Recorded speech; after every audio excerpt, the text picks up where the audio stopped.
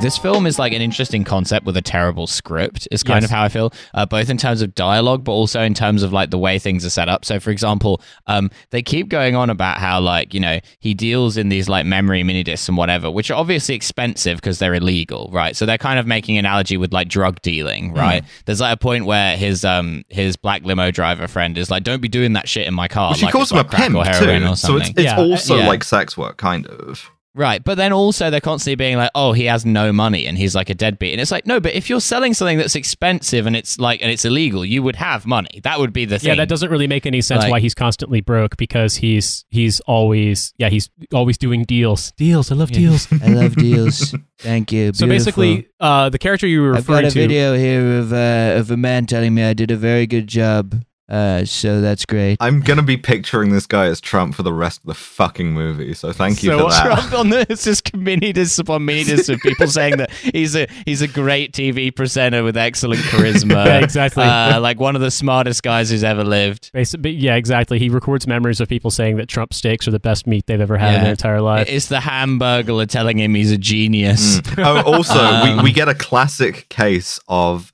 News story on the TV in the bar telling you what the plot is, because a rapper called Jericho 1 has been killed in mysterious circumstances. He was killed in an execution-style shooting, which they presume is gang-related. Yeah, but he was basically trying to organize disenfranchised black people. He's sort of like a combination of like the guy from The Warriors, Fred Hampton, and like Chuck Tupac D Shakur. And Tupac, yeah. Yo, I can't believe that P. Diddy killed Jericho 1. That's crazy. So basically, as you said, this has been in the background of the story. It's sort of like this film's Baby Diego is basically that Jericho 1 was killed mysteriously, and then after leaving the bar and losing his car because he gives the guy the fake watch, the guy just drives off with his... Again, they're repossessing the car. I thought initially it was like parked on a... No, they're repossessing it, yeah. But a repo man stealing your... I don't know. I've never dealt with repo men. Maybe they come and steal your car in the middle of the night when you're at the bar. I have no idea. It's kind of funny. His friend gets a line. He's like, well, how come your car doesn't get repossessed like this? And she's like, because I keep up my payments. Yeah. So basically, Angela Bassett shows up driving a limousine because that's her job. She's his friend. Her name is Mace.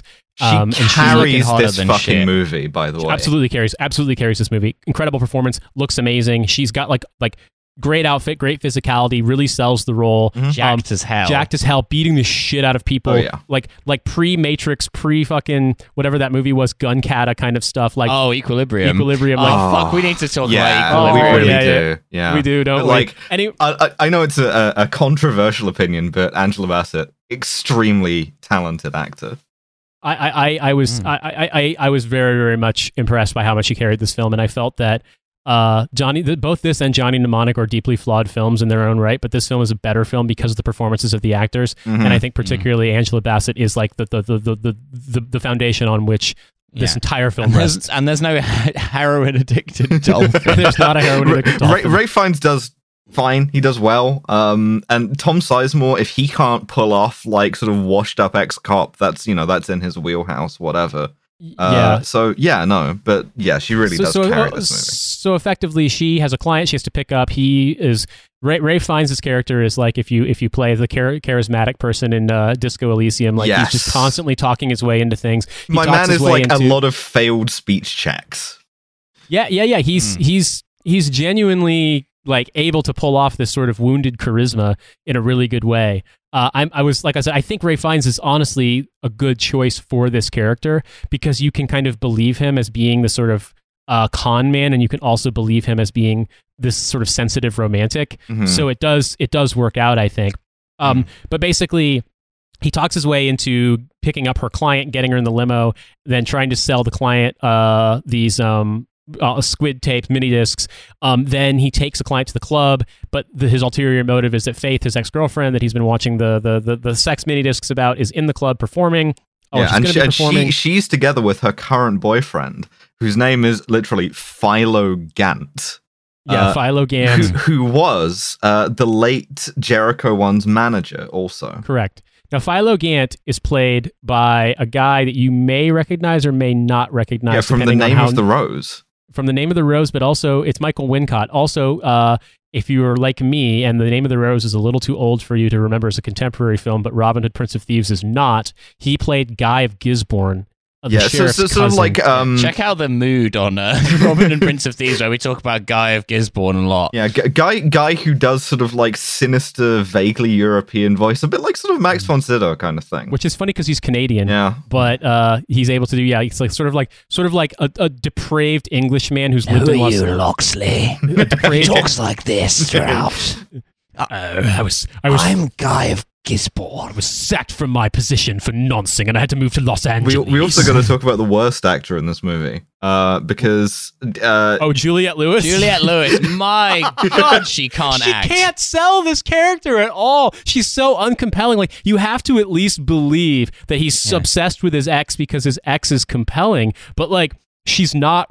And the lines are dog shit. Like, the lines she's given are dog shit. She's meant to be like a femme fatale, right? But again, it's Juliette Lewis, right? She sings, right, which is great. But like, when you get the actual like acting, it's just like, I don't know. She just seems kind of like faintly exasperated the whole time. Yeah, but I was joking with Cynthia about this because she saw this movie at a screening when she was a kid, because I guess like her mom had managed to get tickets to one, and I mean she would have been about. She would have been a teenager, but basically she said that her reaction watching the film and then thinking about it now in retrospect was that it's basically like this like grocery store brand version of Winona Ryder. Like, yeah. But the thing is, they wanted somebody who could sing. They didn't want to lip sync it, so they like, we'll get a singer who can act. And Winona Ryder's so much hotter. Yeah, so basically, Queen Winona will always rule over this podcast. Yeah, exactly. We love Winona Ryder. We love her performances. We love her shoplifting tendencies. We could fix her. And the thing about it is, though, so yeah, I didn't find Juliette Lewis's character particularly compelling, and so it's hard to understand the appeal. I guess because like without like just turning it into us thirsting, like you have this guy who's constantly face to face with. You know, his also, friend. She's supposed to be so hot, but Juliette Lewis has this kind of like 11-year-old boy in a wig thing going on. And like the thing is, right, he's not to jump too far ahead, right, but part of the thing is that like as he is sort of in unrequited love with Juliette Lewis, whose character's name is Faith, because of course it is, like Angela Bassett's character Mace is in love with him, and he doesn't notice. And I'm like, I think you would fucking notice, man. This is not a situation where you just like overlook Angela Bassett. I don't think there's been a situation ever in Angela Bassett's life where somebody has overlooked her like that. But that's the way she's cast. Yeah, and I think the thing that gets me about it is, so in the scene, his mission is to go into the club and meet a contact in the club and also show this Japanese businessman around so that he can pick up a tape from one of his people, or a mini disc. But while he's in the club, of course, he approaches Faith, and that leads him into a confrontation with Gant's goons, one of whom is an ex-NFL guy who then takes him out back and punches him, sort of because it's obligatory to punch him. He does the great sort of noir private eye thing of being like, not in the face, which is kind of nice. I mean, it is kind of a noir movie. Like, it genuinely, I mean, like, in a lot of ways, in the face, Mac. It's all of these noir tropes. Like, I think the only scenes of the film that are in daylight take place during flashbacks. Yeah, that's either true. His flashbacks to Juliette Lewis, to their relationship when she loved him, or Angela Bassett's flashbacks. Yeah, when she goes fucking roller skating with him in a thong. Yeah. Well, I mean, what? It was a bikini bottom, but yeah, she basically was. She was roller skating. To be fair, I haven't been to Los Angeles in a long time, but my impression is that in the 90s, that was like people would definitely like on the waterfront, etc. I just think it's funny. It's like happy memories of when Los Angeles was normal in 1998. And then, a 1 year happened. Yeah, and it's never really explained why the world is going completely bonkers. It just seems like it just sort of like just vibes. It's like white Hollywood liberals are aware of like the LA riots and that to some extent their causes, and are like, oh, okay, that's it. Civilization's over now. Well, it's funny too, because at least Johnny Mnemonic had the explanation of a global pandemic. Not that has anything to do with the modern day.